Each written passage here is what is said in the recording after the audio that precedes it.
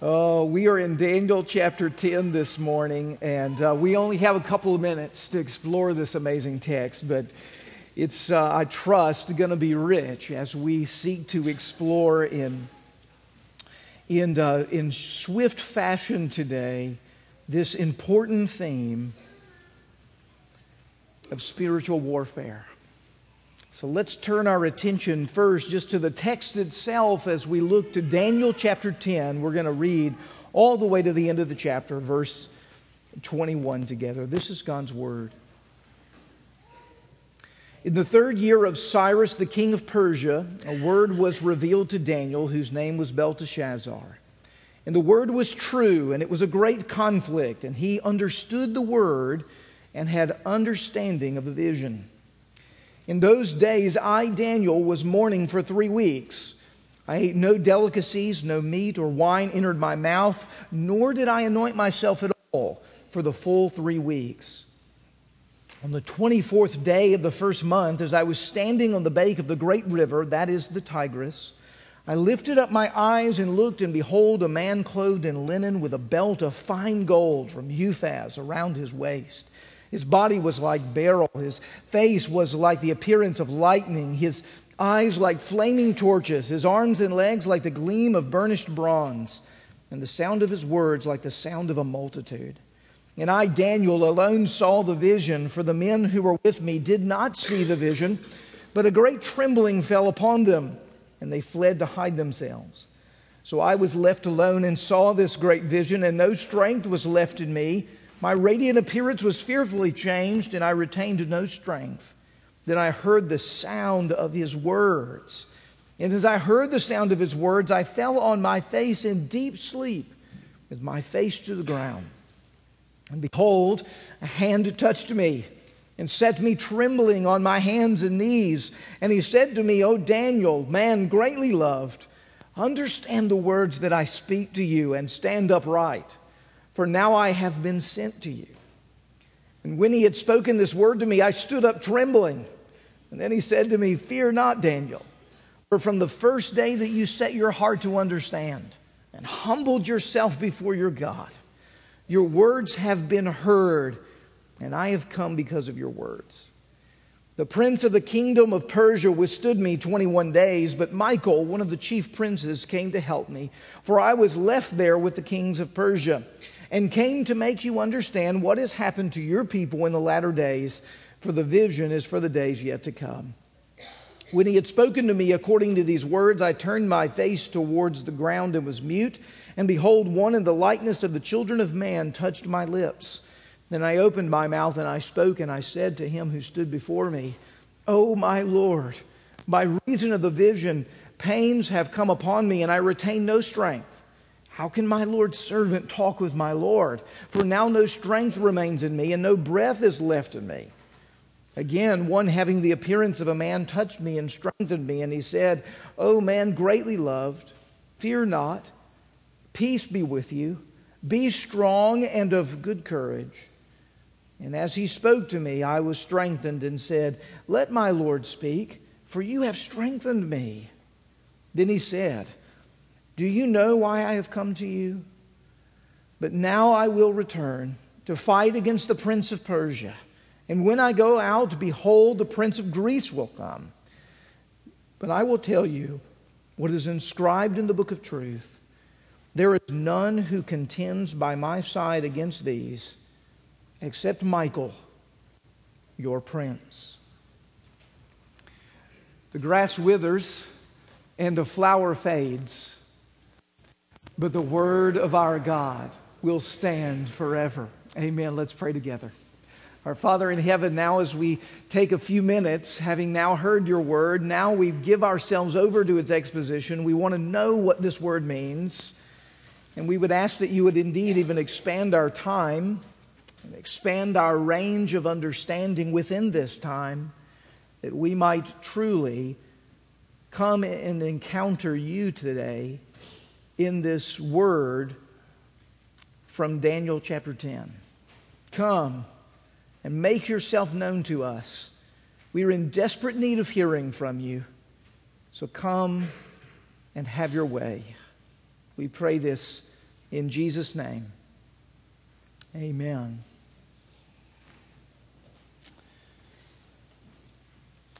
I remember the day. It was 8 years ago. I had just begun my journey into pastoral ministry, just passed through the very first kind of anniversary, my first year of pastoral ministry, and it had been a really tough week. It was late at night. Christy was already asleep. I was sitting on the side of the bed, just coming to bed, and it was an ungodly hour. And I was setting my alarm clock for an ungodly early hour. And those words just fell out of my mouth. Surely it's not supposed to be this way. Now, you've probably felt that way. Probably said those words, or at least thought those words in some form or fashion. And that was my moment. I wish I could say that was the last moment I've ever thought those words or said those words or felt those words to be true. It's not. But it was one of the very first. And I was acknowledging in that moment, whether or not I was really alive to it, is another thing whatsoever. But I was acknowledging the fact that I expected things to be different than they were. And I believe that they should be in some way. Now, you might say, well, Nate, that's probably true. Life is not the way it was supposed to be. In fact, it's not the way it was designed to be by God Himself. We have sin that's invaded the world, right? Through the fall of Adam and Eve, and everything in the world, including our hearts, has been tainted with sin. We're sinners living in a fallen world. Bad stuff is going to happen. Difficulties are going to be faced. We should learn to expect it. But when I was saying that on the side of my bed that late at night, setting my alarm clock for that early morning, that's not what I meant. I didn't mean to make a theological statement about the truth of the matter that the world was broken. I meant to say that life and ministry at that moment wasn't what I expected it to be. That it had in some way or in some form fallen short. And the realization of what I was experiencing was that I had found myself to be more spiritually flat-footed than I really wanted to admit. That my soul had for a little while been leaning back on its heels.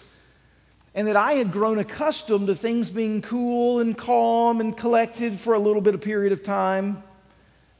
And I had really put my guard down. And then when the spiritual attacks came, when the challenges and the difficulties came, I was caught unawares. And then all of a sudden I realized what was bubbling out of my spirit was the fact that I had expected something to be different than it was. But in fact, I had no right to expect that it should be different. That on what basis was I assuming that things should go smoothly and that everything should work out the way that I had hoped? Well, Daniel chapter 10 is written in large part to wake us up from such false expectations and to face the reality that we are in the midst of a holy war. Whether we know it or not, there is a battle that is going on underneath everything that we ever encounter. And the battle in many regards is right here. It's inside of us. It's in our own hearts. And it's between us in our relationships. And at a global level, it's between nations and the machinations of men and nations. Job told us that we should expect this. He says, man is born to trouble as the sparks fly upward. I don't know if you've ever seen a fire, but it's pretty consistent that the sparks fly upward. I've never seen them fly downward. It just doesn't happen. It's the nature of the sparks to fly upward. And what Job is trying to say is it's the nature of the life of man that there will be trouble. Bank on it. You can count on it. Now today in Daniel chapter 10, what we want to do is to come face to face with that reality. And we want to recognize that that is true and that maybe some of us have put down our armaments long ago. And little do we know, we've unwittingly come under the influence and the power of the enemy. And for some of us, we may be disillusioned and discouraged because we've been unprepared for the spiritual battles that God and Christ tell us that we're going to expect, but we have in some way or in some form suppressed that knowledge in unrighteousness. And it's important now that it comes out into our mind's eye and that we recognize it, acknowledge it, prepare for it, and learn how to fight spiritually in the way that God has called us to. Now, to do this, I want to just look at this passage in two ways this morning. There's many other things I want to say than just two things, but for the sake of time, we're going to just say these two things today. We want to see, first of all, that we must personally enlist ourselves in the fight of faith. We are called and we must personally enlist ourselves in the fight of faith, and we see Daniel do that here in this passage, and we see actually the divine being who comes and visits him, and potentially divine beings that come and visit him here in Daniel chapter 10 are doing that, and we must personally enlist ourselves in the fight of faith. But secondly, and really even most importantly, by virtue of conclusion today, we must personally encounter the God who fights for us. We've got to personally enlist ourselves in the fight of faith, but we've got to personally encounter the God who fights for us. And it's those twin truths that we need as we walk into spiritual warfare. Now let's start with personal enlistment of ourselves in the fight of faith. This chapter starts out, as most of the chapters in the latter half of Daniel start out, with a vision and a note about a king. It says, in the 3rd year of Cyrus, the king of Persia, a word was revealed to Daniel. Now, this note on a time and a king is critically important to the understanding of Daniel chapter 10. Let me tell you why.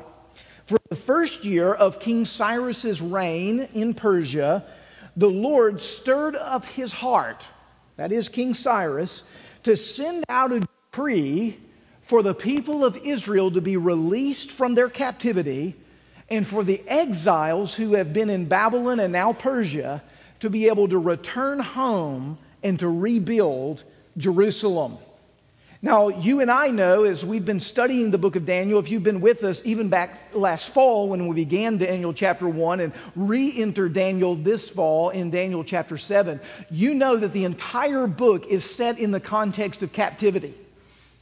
That the people of Israel are in exile, that they are under godless kings and pagan nations. Now, in Daniel chapter 10, in the 3rd year of King Cyrus's reign, a huge shift is taking place. And it's not even mentioned in the text. But this momentous, monumental moment, what is the subject of the books of Ezra and Nehemiah, the return from Babylon back into Jerusalem, has already taken place by the advent of chapter 10 in the book of Daniel. And you can read about that in Ezra chapter 1, verses 2 to 4. You can read about the decree for the people of Israel to return to Jerusalem. Now you can imagine in that moment when the people of Israel were given this decree by Cyrus, what hope must have filled the nation of Israel. There must have been such encouragement that now what they had prayed for, what Jeremiah the prophet had prophesied would happen, is coming true. That after 70 plus years, an entire generation of Israel held in captivity in Babylon, now more than 42,000 exiles are released. We read about that in Ezra. Taken back to Jerusalem to begin the long and arduous but hopeful work of rebuilding Jerusalem to its glorious days. Now, what's interesting about this is that we're a couple of years in to that event already having taken place.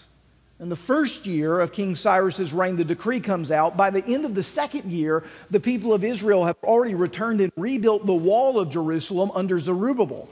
There has been an incredible joy and encouragement at the advance of what the people of Israel have been able to do in a short period of time. They've actually received, unlike what you normally see in the nation of Israel's history, partnership with the neighboring nations who were so encouraged to see them back, they even helped them in building the wall of Jerusalem. This is astonishing. This is a remarkable season of peace, a remarkable picture of unity and the power of the Spirit. But now in the 3rd year of King Cyrus's reign, we see that word has gotten back to Daniel that things are not going as hoped.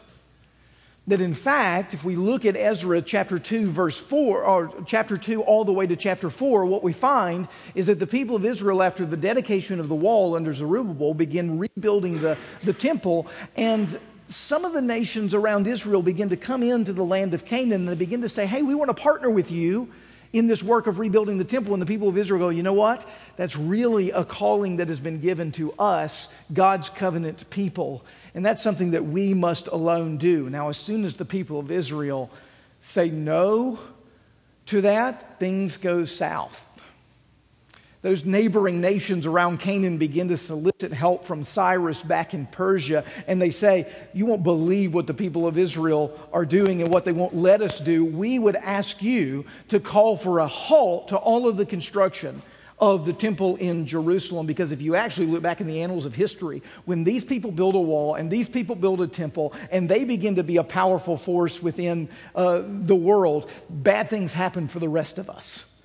And sure enough, Cyrus went back to those annals of history, looked at those, and he goes, well, you know what? You've got some wisdom here with regards to what's happened. I'm going to call a halt on everything that's going on in Jerusalem. Now, this has already made its way back to Daniel, and what we find Daniel in verse 2 of our text has already begun the process of prayerfully submitting all of this to the Lord.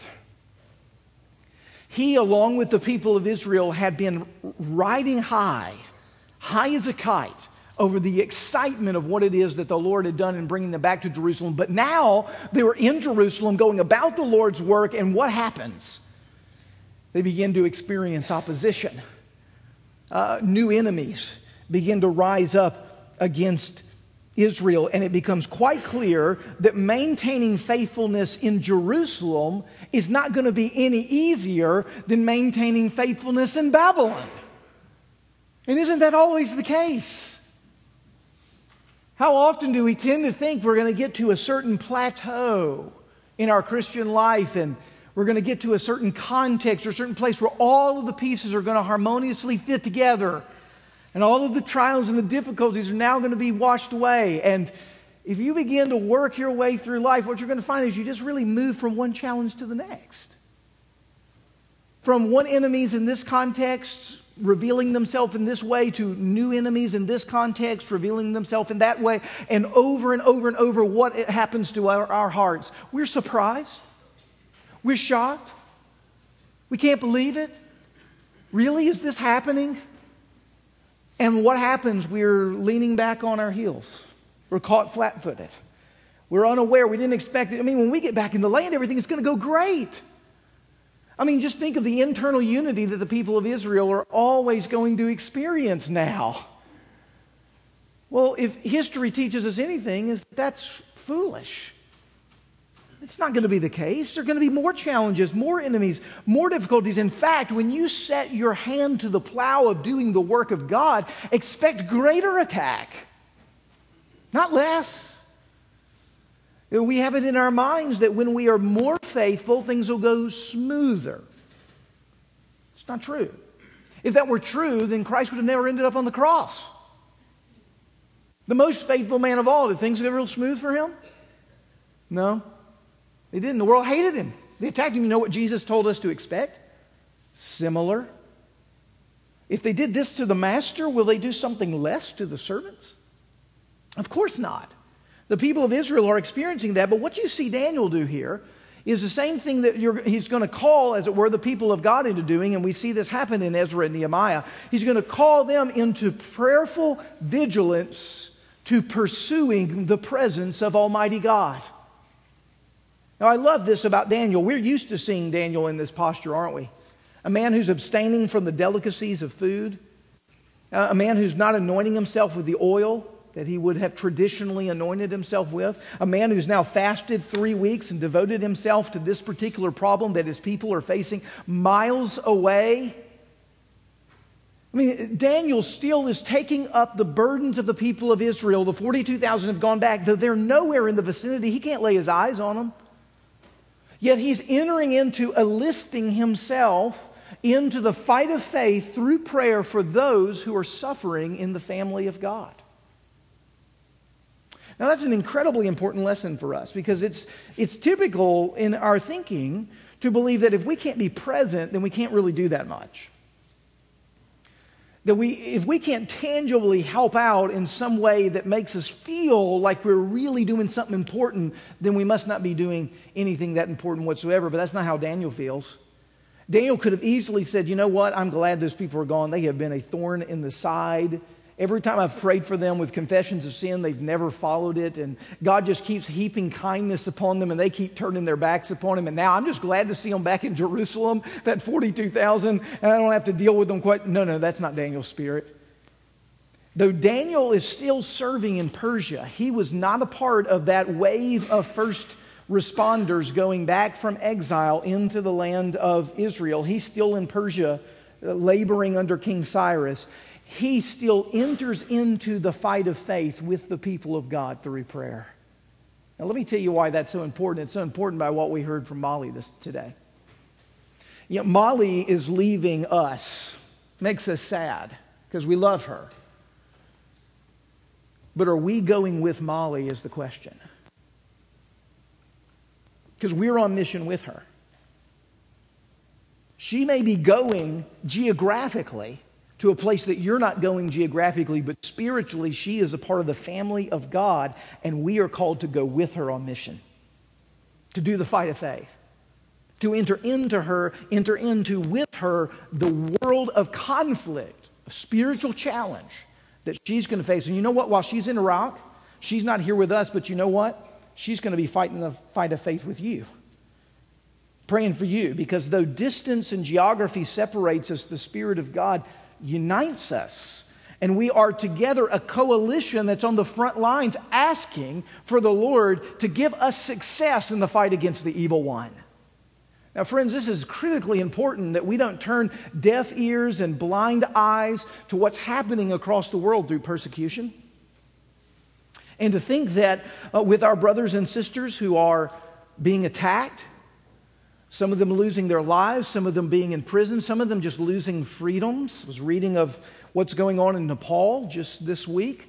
Some of you know the 9,000 who lost their lives with regards to the earthquakes that were earlier this year, but some of you may not be aware that a new constitution is being written that would potentially, Nepal, a recently secular nation, pulled out of its old Hindu roots, recent secular nation now is writing a new constitution that could possibly lead them in a direction where someone could not convert from one religion to the next, and thus cut off the ability for open discipleship or proselytizing for the gospel.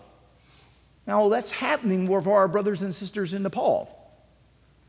Are we entering into it with prayer? Well, not Nepal, Iran, or Iraq, or what's going on in Greece. There's all kinds of places. You just pick a place on the map. One of the things that this passage calls us to is not to stick our heads in the sand about what's going on with our brothers and sisters around the world. It's calling on us to buy a book called Operation World and find out about what's happening in various nations, or to go online to Voice of the Martyrs and sign up for their email newsletter that tells you about imprisonments and attacks and suppression and oppression of Christians across the world. And to enter prayerfully, as Daniel is doing here, enlisting himself in the fight of faith, doing everything within his power to unite with them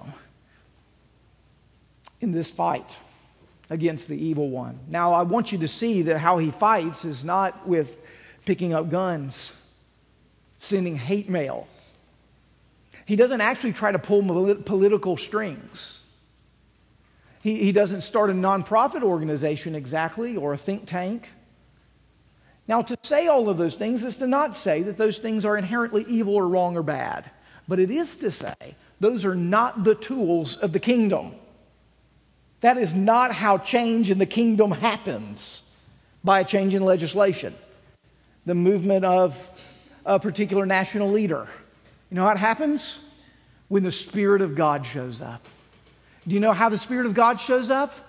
When God's people plead for His presence in prayer. When God's people are spiritually on their knees asking the Lord to come in proportion to their needs. You see, Jesus, as He's standing before Pilate, He's not throwing punches. When Peter picks up his sword to cut off an ear because he's angry at what is happening to Jesus, Jesus heals the ear and tells Peter to put away the sword. Why? Because his kingdom is not of this world. And because his kingdom is not of this world, you can't fight like the world. Instead of fighting as if to the death, Jesus is led like a lamb to the slaughter. And the blood of the martyrs becomes the seed of the gospel. You see, death is not an end or defeat, it's a victory for the Christian. And so there is an entirely different way of conceiving of how the kingdom of God works. And the temptation, I think, that Jesus often faced with his own disciples was that he would become some national and political ruler. And Jesus very faithfully and consistently said, "You don't yet get it. You don't yet get it. I've come for a much deeper purpose. I've come for a much more profound kingdom than Pilate or the king of Rome could ever imagine." And friends, we need to remember that. Do you desire to see change in your own nation? Are you praying on your knees, earnestly and fasting, as Daniel is displaying in this passage? Then why would we expect change to happen? These are the means that God has given us. This is the way that he has shown us. Daniel didn't say, we got to negotiate a peace treaty. Daniel said, we've got to pray. We've got to commit ourselves to the way in which this kingdom comes forward. And so I want to urge you, we've got to enlist ourselves into the fight of faith. But then secondly, we've got to encounter the God who fights for us. Now, as you can see, with the clock as my enemy, we are not going to get very far into this. But to acknowledge that in verses 5 to 9, a man comes to Daniel on the banks of the Tigris River, and this is no ordinary man. You've never seen a man like this, have you? This man is unique. He's a mysterious figure. He appears in radiance and splendor. He's clothed, we're told, in white linen with a belt of gold. His face shines like lightning. His eyes are like flaming torches, his legs gleaming like burnished bronze, and when he spoke, it sounded like a vast multitude of people. Now, those of you who know your Bibles know that this is reminiscent of the description that's given at the opening of the book of Ezekiel. It's also reminiscent of the vision that's given in the opening of the book of Revelation. More than likely, either, as scholars wrestle back and forth, a cherubim, a great angel who displays, as it were, the majesty of the character of God, or a pre-incarnate expression of the Lord Jesus Christ coming to Daniel right here on the pages of Daniel chapter 10. The reality is, we won't go into the debate about who it is because we don't have time to do so. But it's very clear that what this divine being is seeking to display to Daniel is that he wants Daniel to know that God is glorious, God is powerful, God is mighty, and God holds the world in the palm of his hand. Now you tell me if that's assuring to someone who's just heard the word of the exiles that are going home to Jerusalem that they're under opposition and attack, and the building of Jerusalem has come to a complete halt and enemies are now pressing in upon Israel. Is it crucial that you hear God's in control? It's critical. It's assuring. It's comforting. It's knowing that when you see this vision of power that lays before you, where ultimately Daniel in this passage, what is he? He is thunderstruck by this appearance. We're told that he goes mute. He falls on the ground. He becomes like a dead man. Sounds a lot like Isaiah, doesn't it? Sounds again a lot like Ezekiel. When someone comes into the presence of the Lord, all of a sudden, so many of the questions and the concerns and the anxieties that have been upon the forefront of our minds are immediately answered when we're in the presence of the Lord. We don't have to know how it comes out. All we have to know is who's in control. When we know who's in control, the answer's been given. The answer's been given. And that's exactly what the Lord is doing here with Daniel. And he comes to Daniel in this glory. And then in the second place, notice how he comes. He comes expressing love to Daniel. He expresses love to Daniel. He says, "O Daniel, man greatly loved, understand the words that I speak to you and stand upright, for I now have been sent to you." This is a remarkable statement.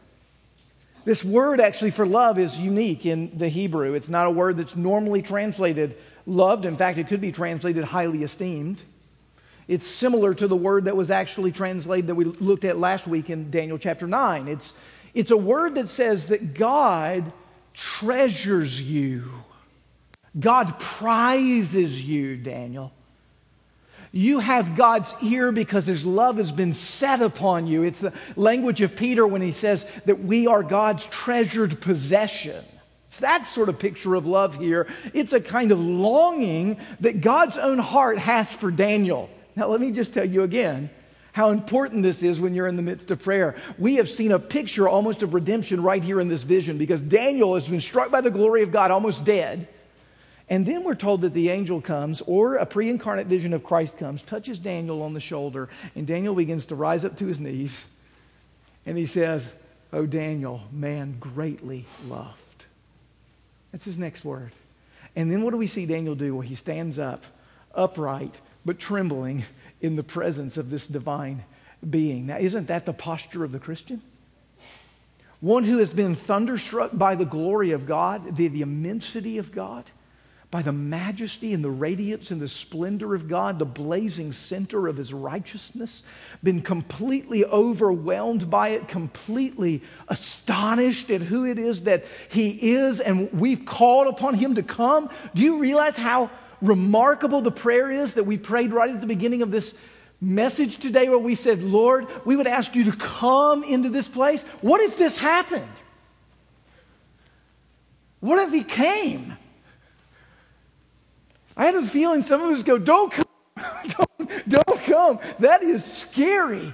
There is no one who meets God who doesn't have the experience like Daniel has here in this passage. Sometimes we don't even think about what it is that we're saying. But then after it is that God comes and He rises up, and Daniel, He touches him on the shoulder. He says to him, "You are greatly loved."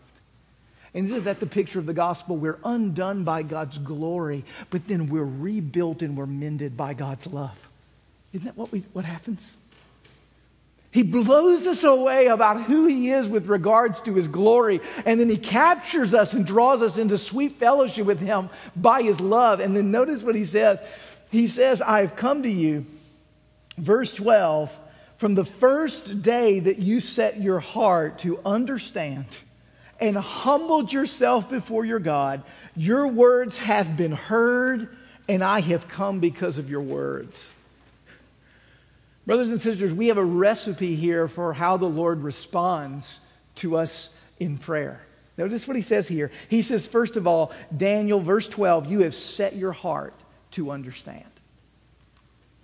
Is there a vigilance in our hearts to submit ourselves to the knowledge and the understanding of God as He has revealed Himself in the Word? Are we set to understand it? It's this sense of immovability. Our face is set like flint to understand who God is. We will not waver. We will be committed to give ourselves over to an understanding of who God is. And then notice, secondly, Daniel humbled himself before the Lord.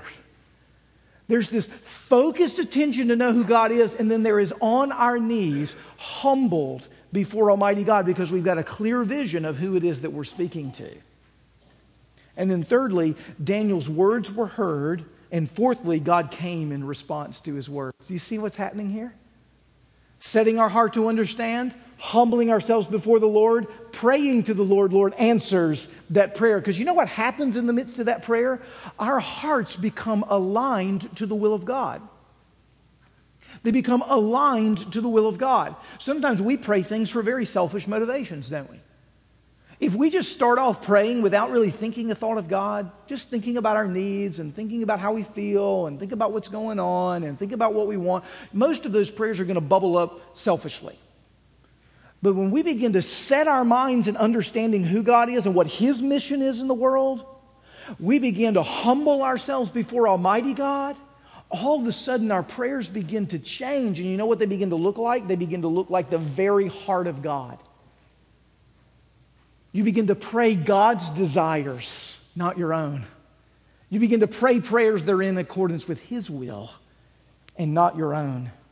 It's exactly what we read in 2 Chronicles 7:14, that passage you know very well, speaking here of the nation of Israel. "If my people, which are called by my name, shall humble themselves," and what? and pray and seek my face, turn from their wicked ways, then I will hear them from heaven. I will forgive their sin, and I will heal their land. Now, in this passage, what we see is that there has been a cosmic spiritual battle that's been taking place. That this divine being has actually come from that battle, fighting what's called the Prince of Persia in this text. Not a prince that you're thinking of, a spiritual force behind the nation of Persia. This divine being has been fighting in the unseen world, the spiritual warfare and realities that have been going on the physical world. And so this being has flown from the battlefield, and guess what? Has come and met with Daniel because of his prayers. It's really remarkable. He said he would have been here sooner, but he was resisted for 21 days by the Prince of Persia. Now again, I wish we could go into that a little bit more. We can't. But he got there, and he's there with Daniel now. And guess what he says at the end of this? He says, do you know why I've come? I've come to assure you of all the things I just said. And guess what I'm going to do now? I'm going to go back to the battle. Now, I think that's exactly what we're being told to do in this passage. Is that we are being told to glimpse the glory of Almighty God as revealed in the Word and sit in that glory, setting our mind on understanding of the Lord until it comes by His Spirit. Then experience the humility of God in the midst of His glory, humbling ourselves before Him until He places His hand upon our shoulder and He says, I love you. You're greatly esteemed. You're greatly prized. Do you know why I've come to you? I've come to assure you of my promises. I've come to tell you who I am and what it is that God is doing. And I've come to let you know that what may look like a compromising, volatile situation, God holds in the palm of His hands. You have nothing of which to fear.